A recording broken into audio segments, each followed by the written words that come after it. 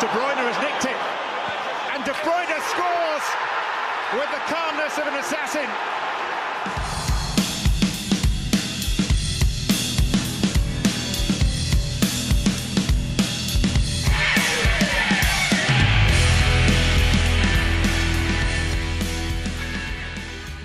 Hello ladies and gents, welcome back to another episode of the 3 and In pod.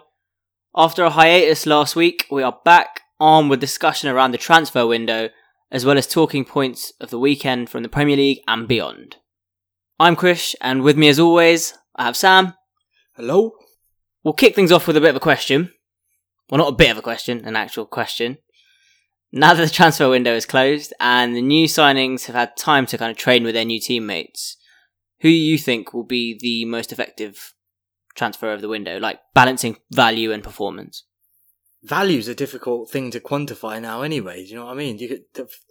Someone like Sissoko's 30 million makes Sadio Mane at 36 million look like an absolute steal. Yeah, absolutely. So in terms of value, I would say that Sadio Mane is probably a really decent signing. In terms of effectiveness, I would say with the way that Pep wants to play, John Stones could probably be the pick of the summer signings, in my opinion. It's a lot of money, but considering... It is a lot of money. Yeah, considering how much they've struggled at centre-back, particularly, seeing as Vincent Kompany's, it doesn't look like he's ever going to be kind of consistently fit. I think more so to do with the style of play that Pep Guardiola's chasing. It seems like the ideal fit. Yeah, for me, a player that we've spoken about a fair amount is N'Golo Kante, and I think at 36 million, it's a massive bargain for Chelsea, and I think... It's two players, isn't it? Yeah, exactly. It's already evident how much Leicester are missing him. Someone else is Idrissa Gueye at Everton, who have actually just scored against Sunderland. In fact, he's literally just got an assist for Lukaku. Yeah, he's someone that didn't cost very much. Was it 7.5 mil? It was indeed. Yeah, and... From relegated Villa. Yeah, he's looked like he's really added to the Everton squad, and probably someone that Steve Walsh had an influence in bringing in. So, we'll head to the Premier League, look at the games. Biggest game of the weekend was undoubtedly the Manchester derby. It didn't disappoint, did it? No, it was a really good weekend of football, yeah. Generally, the weekend of football was really good as well. This game in particular, you couldn't take your eyes off it. No. It's really fast pace, and Man United were just undone in the first half. Completely and utterly. Jose Mourinho got it wrong, and for all the criticisms he levelled at those two players in particular, Mkhitaryan and Lingard, those were his mistakes. Yeah, I completely agree. It was probably the most dominant derby since the 6-1, and it was a dominant first half. I mean, Man United did get back into it in the second. The goal before half-time did slightly take the stuffing out of Man City, but they didn't really look under too much threat afterwards. I know Man United will claim that they should have had a couple of penalties, but I mean, all in, you'd say Man City deserved a win. Yeah, definitely. I think the biggest problem for Man United was their midfield. They had Pogba and Fellaini as two in midfield, and it didn't work at all. Pogba was obviously more confident playing in the midfield three, like he did at Juventus. And City had Silva and De Bruyne in slightly deeper positions, and having those two creative players up against kind of Pogba and Fellaini, who aren't defensively that great. For me, it was really negative from Man United. They played their three in midfield, where Rooney was supposed to be the point of the midfield, but he was never there at all, with two at the base of it, so it was a forward point. Whereas Man City, the away team, played with two attacking and one holding, kind of the backwards point. Yeah.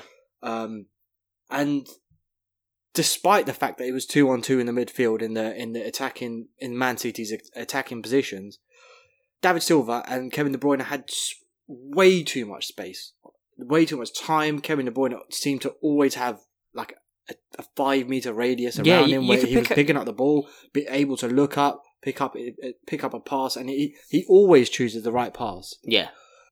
By having Pogba as part of the two of the deeper midfielders, he wasn't able to impact the game he didn't have any freedom, didn't have any license. It felt like Mourinho sapping the creativity out of a really exciting player. And then for him to say after the game that to hang his players out to dry like that, when it was obviously his mistakes, it's typical Mourinho, but what's that going to do to those players' confidence? Yeah, absolutely. I mean, like you said, they did get back into it. They put Herrera on, and they changed the midfield up and allowed Pogba to have a little bit of freedom. They also brought Rashford on as well, and he looked like a real creative spark, like he has done this season, playing with a lot of confidence. For about 5 or 10 minutes. Yeah, but he was positive. He was positive. He was running at defenders. He was I mean, it sounds a bit cliche, but he was causing problems for the City defence. I think Man United was scared of Man City after that, to be perfectly honest. And yeah, I mean the complete kind of blitz in the first half really shook Man United up. They probably went into the game thinking they were pretty evenly matched teams. They could compete, but it didn't look that way at all. And they got the kind of lucky goal at the end of this first half. And whilst United did try to change things and brought Herrera on, Guardiola was able to react and kind of showed his in-game awareness and brought Fernando on, taking, I think it was Iheanacho, came off. Just added that extra player in midfield and just kept dominating the midfield. He'd got his lead and he inversed his triangle. He put the two Fernandinho and Fernando at the base and managed to just play on the break because they'd already got the lead. Well, this is the problem with, like, obviously Mourinho's system can be really effective, but when he's got players that have the potential to be really creative and can have a lot of attacking strengths, if he sets out in a really negative mode and then they concede, they're going to struggle to get back into the game in the formation that he's played. They're going to constantly. You can't lose a midfield battle against a team like City. They'll rip you apart against those players. Yeah. Whilst on the face of it, Rooney had a decent game. He played some key passes and he generally looked lively. I felt that by him abandoning his central role and roaming around all over the place, it just left Ibrahimovic way too isolated. Ibrahimovic he scored a great goal, great finish, but it felt like that he wasn't able to impact the game because there was no one around him, there was no one near him. It took too long to get the ball to him, and I feel that's Rooney's problem because he's chasing around the ball all over the pitch. And he's making other people vacate their positions. And whilst he may have had a decent game on the ball, off the ball, he was awful. And they got back into it with a mistake from Claudio Bravo, which... He had a debut to forget, didn't he? Yeah. He won't want an encore of that at all. No. But, I mean, at the same time, regardless of the result, they're both teams that are likely to be battling out for the title. I don't think that will change. I don't think this one result changes that. No one's won the league at this point after 5 games, but to win away to win at Old Trafford for Man City is going to be a huge confidence boost, and it's going to be really demoralising for Mourinho because he hardly ever loses games at home, and to lose in his second or third home game, it's going to be quite devastating to him as well, and for him to come out and hang his players out to dry like that. I think. At such an early stage. We're used to him doing it, but exactly. Usually after a seasonal third, yeah, exactly. Going back to Claudio Bravo, he made the mistake for the goal. I still think you could see that he called for it. John Stones didn't move out of the way. Yeah. And when that happened, he should have punched it. So it is a goalkeeping error at the end of the day. And it's easy for pundits, especially pundits in this country, to say, oh, look, he's made a mistake, should have kept Joe Hart. But fundamentally, this one mistake doesn't necessarily reflect him as a goalkeeper. He's still a better passer of the ball than Joe Hart. And if that's the objective, then... He completed more passes than 9 Man United outfield players. Yeah. And that's... Yeah, exactly. And he's the kind of goalkeeper that reflects Guardiola's system, and that will pay off in the long term. We're early days in that system as well. And it's ominous how how well they're already approaching it, adapting to it. Everton have just scored in the David Moyes derby. Lukaku with a second. Hat-trick for Lukaku. Oh, it's hat-trick. Yeah. Seems like I've missed a goal. In addition, as well, like for Mourinho, the head-to-head between the two is heavily stacked in Pep Guardiola's favour. They played 20 games against one another, and Pep's won 8 of them.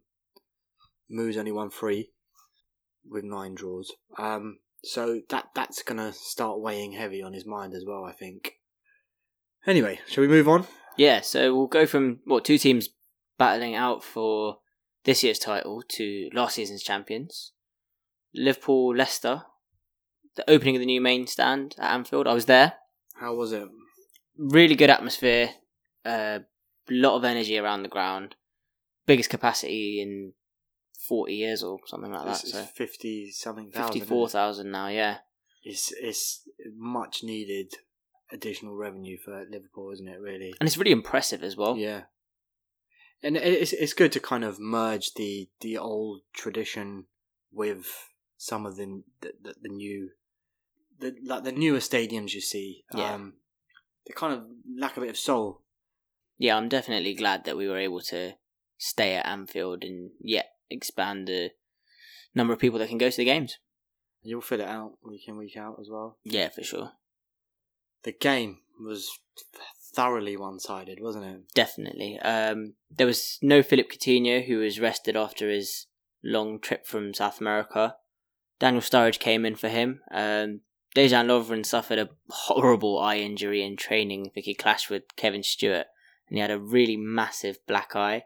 So Lucas came in at centre-back, which I think would have filled quite a few people with some nerves before the game. I thought he did quite well, though. Yeah.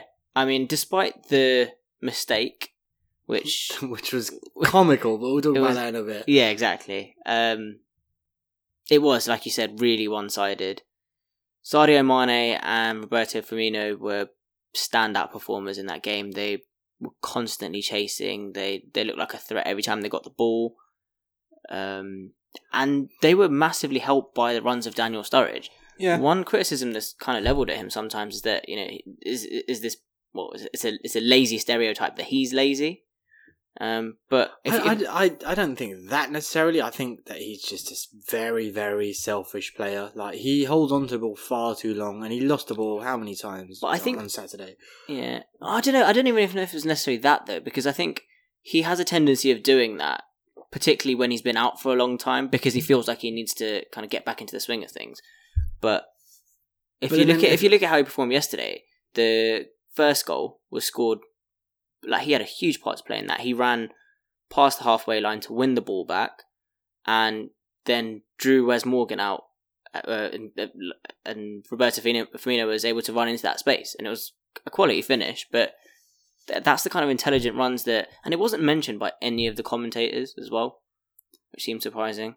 It's not surprising. You're seeing it from different eyes to what I saw. But my opinion was that whilst he did have a part to play in 2 of the goals, I felt he just lost the ball too much, to be honest. And he was assisted heavily by a suicidally high line by Leicester, which you guys exposed. Like, Liverpool played their best football against teams that come out to play against them, that sort of press onto them and play higher lines. You seem to demolish those teams, like you showed against us. But that's not to say that, like, I thought Firmino and Sadio Mane were hugely impressive. I thought Henderson actually had a really dominant performance in the middle of the park as well.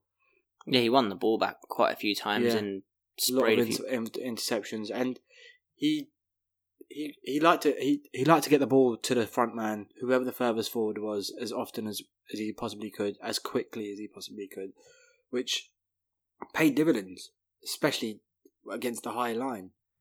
And I thought it was a really accomplished performance. But the goal that was conceded was extremely comical. It was ridiculous. It was an amazing assist, to be honest. I think he's actually joked about it as well at a meal after the game that it's the first assist he's got in years. So. But no, like I think people naturally criticise Lucas because he's not seen as the best on the ball and he's not a natural centre back. But at the same time, if you look at the first and second goal, is it the first and second? Perhaps maybe it was the second and third goal. Anyway, he was involved in two of the goals where he's played it out. He's pinged the ball either through the middle and drilled it into midfield, and he's taken the time to assess those passes. And he's got the experience. He's an intelligent footballer as well. Yeah. He might not have the physicality to back up. His mind might write checks that his body can't cash effectively, but he's got several options in that position. Yeah. He's got the ball, and he's either got he's going to take the time to decide which pass to pick. B, he passes it to Mignolet, whose kicking is shoddy at the best of times. C, he plays it to Nathaniel Klein, who's in a corner and will just get pressed. And Roman numeral 4. Yes, he just plays it long and we lose the ball and get exposed to Jamie Vardy's pace. So, yeah, it was a bad touch and it's a he tried to reclaim, goal. Shit happens, isn't it? It was good. It was a good performance. It feels like the attacking verve that Klopp is trying to implement is really coming to fruition. It's just defensively, really, that the concerns are for Liverpool. Yeah. I mean, I was struggling to keep up with where any of the attacking players were at any one time, let alone the Leicester defenders. You had Mane, Firmino, Coutinho when he came on, Sturridge, Lallana, even Wijnaldum making runs from deep. It was really difficult to track where any of them would be at any given time. Someone else who had a really good game, it was Adam Lallana. He obviously scored for England during the international break and scored an absolute screamer. Fucking worldie, yeah. Yeah. He covered 13.1 kilometres on Saturday, which is the most of any player this season. So it's not surprising. He's one of those players that does regularly cover a lot of ground and his pressing's always really strong. But now he's seeming to add goals to his game, which is massive. One thing about Lallana, I never really knew what exactly he was. I didn't know what function he served. I thought he was a good technical footballer and I appreciated that he had some talent. Just didn't know where I'd fit him in. It seems that he's got direction now on the clock, which is it's good for him. It's good for England. I do think Lallana now has, with the direction he's being given, he's got the potential to actually realise the sum of his talent. Absolutely. Well, our non-existent producer is pointing at his watch and telling us to move on. The 5 goals in that game were only outdone by the 6 in the West Ham-Watford game at the Olympic Stadium, or London Stadium, whatever it's called. Stadium. West Ham fell apart. They were 2-0 up. Miguel Antonio with 2 headers. 2 headers, as usual. 2 more headers. Yeah. What happened? Well, the fans got bored and started fighting each other. That happened. Ridiculous. But it seemed like with some of the showboating they were doing after going 2-0 up, Lanzini pissing about with the ball on the halfway line, juggling with it, and just some of the things, it seemed like it just pissed Watford off. Deeney said it after the game. They felt like they were being mugged off, and they just pulled up their socks and thought, "Fuck this," and then they just took the game to West Ham. Just absolutely physically dominated them, and just they stepped it up big time. They turned up the tempo. It was wave after wave of attack from Watford. In the end, it was kind of West Ham mugging themselves off with the defensive mistakes. Troy Deeney's goal was phenomenal. Yeah, it was. Well, it's as a result of a mistake. Yeah. Well, you might call it defensive or goalkeeping error or whatever, but for him to think that quickly and to execute the chip as well as he did was quite good.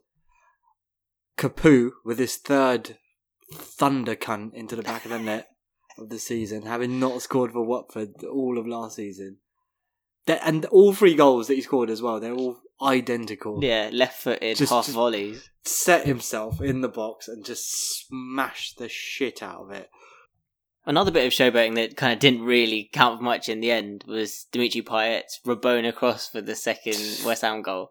That's just class, to be honest. Like, that's not showboating because he was trying to get an end product. Yeah. It's not like he was doing kick-ups on the halfway line or just pissing about.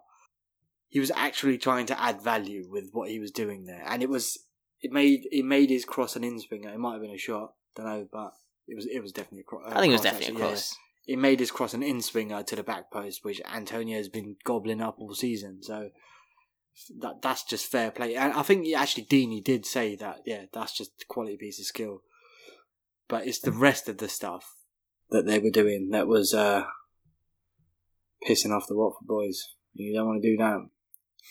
So you don't want to piss off Troy Deeney. They are bullies, aren't they? They're big sided. I wouldn't want to piss them off. So do you reckon this was a one-off for West Ham, or do you think this is kind of part of a wider problem? It's becoming a trend, really. Throwing away leads, throwing away positions that they've got themselves into. It was supposed to be a season of real progression and promise for West Ham, but it seems to have disintegrated in the first month or two. They're out of Europe and they're struggling for real fluency in the way they play. I don't think it's going to be a long-lasting thing. I think Slaven Bilic has got the character and the tenacity to just pull it back, but it's not the fairy tale we thought it was going to be. West Ham's weren't the only ones to suffer a meltdown, as Mark Hughes was sent to the stands in Stoke's 4-0 defeat to Spurs. He even told the Spurs fans to shut up as he was getting sent to stand, despite not actually knowing how to get to his seat, which I thought was quite funny. Spurs were dominant. Stoke offered nothing. It was so easy for Tottenham, and I thought Christian Eriksen really sort of came to the party today. He's been a bit anonymous all season, but he dominated things in midfield. Like, he was all over the place. His heat map was literally red all over the final third. Son scored a couple of screamers as well, quality goals, and Harry Kane's off the mark. Yeah, well, I was just going to say, August has come and gone, which means Harry Kane's allowed to score again. Dele Alli also scored, which, you know, going into the Champions League game with Monaco, I think will inspire them with confidence. Yeah, Stoke, it's slightly concerning. They've got too much about them to go down, but it feels like they're regressing slightly. Yeah, so Mark Hughes will have to kind of turn them around before he ends up with another QPR situation on his hands. They're rock bottom of the table at the moment, and like you said, I mean, I agree with you. I think they've got too much to go down, but it's difficult sometimes when you're in that slump to really get out of it. They do have fighters in there though, so that they will draw a lot of hope from that. And they have signed Bonnie as well, which will give them a lot more going forward. So Mark Hughes does need to turn it around pretty quickly though, otherwise he might just find it getting away from him slightly. Seems like a good place to take a break. So we'll see you shortly. Do you think you picked the wrong team? Look, honestly, I had 2 or 3 players in the first half that if the game is now and I know what is going to happen, I don't play them. But this is football, and sometimes players, they disappoint managers, and sometimes players they give us great surprises. Oh, boo-hoo! Let me play a sad song for you on the world's smallest violin. Welcome back. Only 2 teams remain unbeaten in the league. One's City, and the other is Antonio Conte's Chelsea. They managed to get a late equaliser, can't even speak now, thanks to Diego Costa. Becoming a bit of a habit, that, isn't it? Late equalisers from Diego Costa. Yeah, it's quite an annoying habit. Yeah, he looked really pumped up for it without actually being fully Diego Costa arsehole. Like, I don't think he did too much cheating or fighting, but he was really like aggressive. He was a threat all game, and he looked really fired up. I think Antonio Conte is really getting a tune out of him. Chelsea didn't have that fight last season, and least of all from Diego Costa. They just didn't want to play for Mourinho, but he seems to have really got that fire back in him. How they were only 1-0 up at half time, I'll never know. They probably had about 15 shots in the first half. And it came back to haunt them, like their inability to put the game to bed. Literally 5 minutes of madness on Chelsea's part. The game went from 1-0 up to 2-1 down. And yeah, I mean, Chelsea had to grind it out in the end. Courtois gave away the penalty for the Swansea equaliser, and with the new double jeopardy kind of law, meant that he wasn't sent off. And the second goal, I mean, Cahill definitely was fouled by Leroy Fer, but he dawdled on the ball. He took I think 2 or 3 touches, and it kind of gave the opportunity for Leroy Fer to muscle in and take the ball off him. But it probably was a foul, sort of all things considered, but he should have dealt with it straight away. And Gary Cahill is kind of endemic of Chelsea's defensive frailties, I think. They are like really short there, and then I know they've added David Luiz, but it still feels to me that they're going to be fragile at the back. Well, they'll definitely be more fragile, seeing as John Terry left the ground in crutches. So it looks like he'll miss the game against Liverpool on Friday, which probably means that David Luiz will come in. Yeah. It could mean that Liverpool exploit another high line. Can't see David Luiz playing too deep. So what other games have we yet to cover? Oh, we've forgotten about Arsenal. It was a forgettable game, to be honest. It seemed like we had one eye on the Champions League midweek. We rested a lot of players. No starts for Sanchez, Giroud, Xhaka, but starts for the 2 new players, Mustafi and Perez, who both had not magical debuts, to be honest. They're both slightly under the radar. Mustafi showed that he wants to play with the ball on the ground. He doesn't want to hoof it. It did show his technical quality. Lucas Perez found it difficult to really get into the game, I thought. We were pretty lucky to get the 3 points. We seemed to only really come alive having gone a goal down. And I suppose I should be happy that we just played our squad and we got the 3 points and we're on to the next one. It was an instantly forgettable game. There was the penalty incident, I guess, which was slightly contentious, but in my opinion, if Jose Font doesn't pull the shirt, he's not going to give away a penalty. He's given the referee a decision to make, and he knows that there's a directive to clamp down on shirt pulling and unfair kind of advantages like that. He's kind of brought it on himself. All we want is consistency. That old Chesney. Well, you sound thoroughly unenthusiastic about this game. So Santi Cazorla was the bright spark in the game. Actually, he's a very enjoyable player to watch. He's got it all basically. I reckon I think his passing accuracy was like 97%. He had the most touches of any player on the pitch that day or that game. And he scored a high pressure penalty in 94 minutes. Well, let's move on to the promoted teams. We had 2 promoted teams that played each other, Burnley and Hull. It's quite a good game, actually. Yeah, it was a good game. 2 really quality goals as well. Stephen Defoe getting his first goal for Burnley, and Robert Snodgrass completing an excellent week. Got a hat-trick, didn't he, for Scotland the international break. He's really sort of taken the ball by the horns this season, hasn't he? He's like making up for lost time after his massive injury, and he's looked quality in his first 4 games of the season. He's been the standout player for Hull.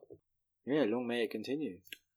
Mike Phelan was on the losing end of kind of Fergie time against Man United in the last game, and he had his own slice of luck this time, getting was it 94th minute equaliser from Robert Snodgrass? I think so. So yeah, I think they've had a really positive start to the season, and he'll be hoping that the club give him the permanent role.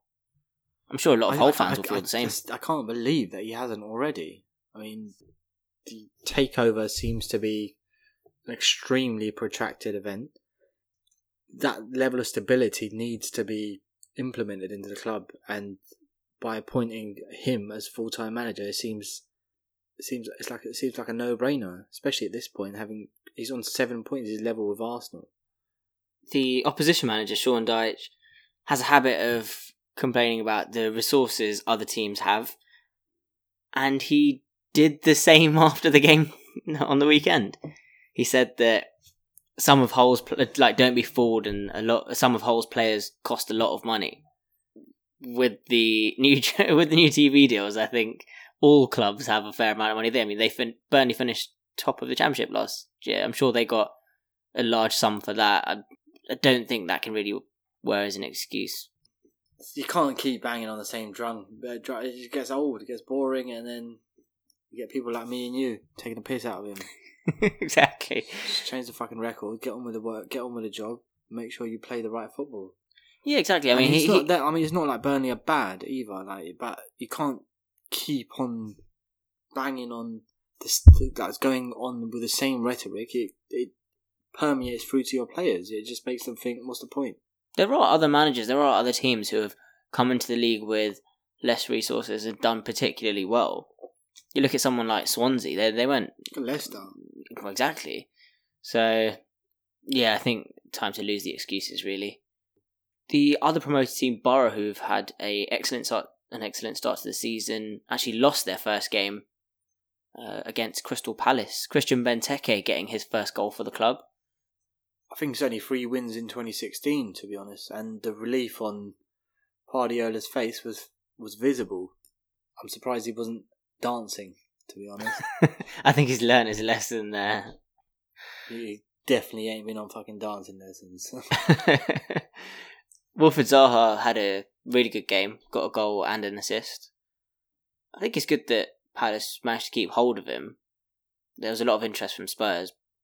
But the interest from Spurs was almost like they made the offer on Zaha just because they needed to bring people in. Otherwise it would have... I mean, the fact that they had to shell out as much as they did for Sissoko on deadline day just shows you how bad the window went for Tottenham. So I don't think keeping Zaha from Tottenham was the biggest of coups, but I suppose if they would have lost him and Balassi, then it would have been a huge issue. The last game was West Brom Bournemouth. Jack Wilshere's debut, yeah. kind of went under the radar a little bit. It didn't do too much, to be honest. He's probably not completely match fit at the moment. When is he ever? That's true. Callum Wilson got the only goal of the game. It was a clever flick. It was, and he'll be really happy to get that goal. It's his first goal since the injury last season. And I mean, going back to Jack Wilshere, actually, sort of, I feel it seems like a lot of Arsenal fans are kind of perplexed by the move. I think it's a no-brainer for both parties, for Arsenal and Wilshere. We've got a massive dearth of options in midfield. I think he's way down the pecking order, and it's an opportunity for him to get a lot of first-team football.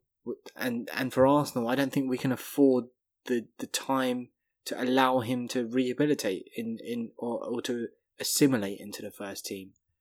Coupled with the fact that Aaron Ramsey's not had the best record of injuries, it's difficult for us to allow 2 players to have with that kind of injury record in the squad, for them to take up those two places in midfield, I don't think by any stretch that Arsenal feel that it's the end of the road for Wilshere. I think it's actually a really decent move. It might have been better for him to go and experience Italy with Roma or Juve, who it seems, or AC Milan, indeed, who it seems all three were interested. Yeah. I think the difficulty with those teams, though, there's no guarantee that he'll start. Someone like... Yeah, with Roma, it would have been difficult. With Juve, definitely would have been difficult. Yeah, I mean, Roma have Nainggolan and Strootman. Juve have wealth of options in central midfield, and it's not like he's going to walk into the Serie A champions central midfield. It's an exercise in proving his fitness, and if he can play 30 games for Bournemouth in the Premier League, Arsenal will be happy to have him back. He's a quality player. He's got amazing talent. So it's just that Arsenal can't afford to allow him to rehabilitate in the first team squad anymore. That we did it for ages with players like Diaby, where we gave him the squad position in the hope that he's going to be available for X amount of games a season, and it just never came to pass. So it's a good move for him, and he gets to be around his best mate in Benica Phobia as well. So good on him. Let's take a quick look around Europe. We'll start off in Holland with the heartwarming story of Den Haag fans who showered Feyenoord fans with cuddly toys, which seems like a strange headline to a story, but the context behind it was that there was children from a hospital in Rotterdam that had come to watch the game, and Den Haag fans, just gave them free toys, which was quite a nice gesture. In that same game, Dirk Kuyt scored twice to maintain Feyenoord's 100% record. He's still banging them in. And they'll face Man United as well, won't they, in the Europa League on Thursday. So that'll be interesting. Yeah, Rashford might actually get a start in that game. Yeah, probably. Another kind of favourite of mine, Francesco Totti, scored a 93rd minute penalty. He got the assist as well for the equaliser in a 3-2 win, didn't he? Yeah, he got a 3-2 win against Sampdoria. He's now scored in 23 consecutive seasons. The scenes in the crowd, it was actually quite touching, to be honest. The children crying and even adults crying. It was I don't think there's too many other players in history that have been so entrenched in a football club. I mean, Arsenal have got Mr. Arsenal, Tony Adams, and you've got Steven Gerrard, of course. But Francesco Totti it seems like he's on another level, really, isn't he, at Roma? Still scoring goals as well, still being really productive member of the squad. He got off the bench, but I think he's the only player that was on the original Pro Evo that's still kicking a ball professionally today. I think I saw a stat today that he's scored, like I say, he scored in 23 consecutive seasons, which is before Buffon made his debut for Juventus. That's incredible. Speaking of goalkeepers in Italy... There's going to be some tears here, mate, to be honest, let alone in Roma. Speaking of goalkeepers in Italy, City fans must have been longing for Joe Hart after Claudio Bravo's performance, but that was until the Torino versus Atalanta match, Joe Hart's debut, where he also made a blunder. Who, John Hart? Charles Hart, as his actual name is, we found out. Yeah, but they called him John Hart on the team sheet, didn't they? I didn't see that. That's Yeah. Bit of a blunder. It seems like he's really trying to get back into the Man City team, because he completed more passes in that one game than he did all season last year. Another story from Italy was Mauro Icardi scoring a stoppage time winner to effectively save Frank de Boer's job. Inter have been piss poor this season. One of the biggest shocks over the weekend, arguably the biggest shock, was in La Liga. Alaves beat, they've already drawn against Atletico Madrid. They went and beat Barcelona 2-1. Huge result. At the Nou Camp.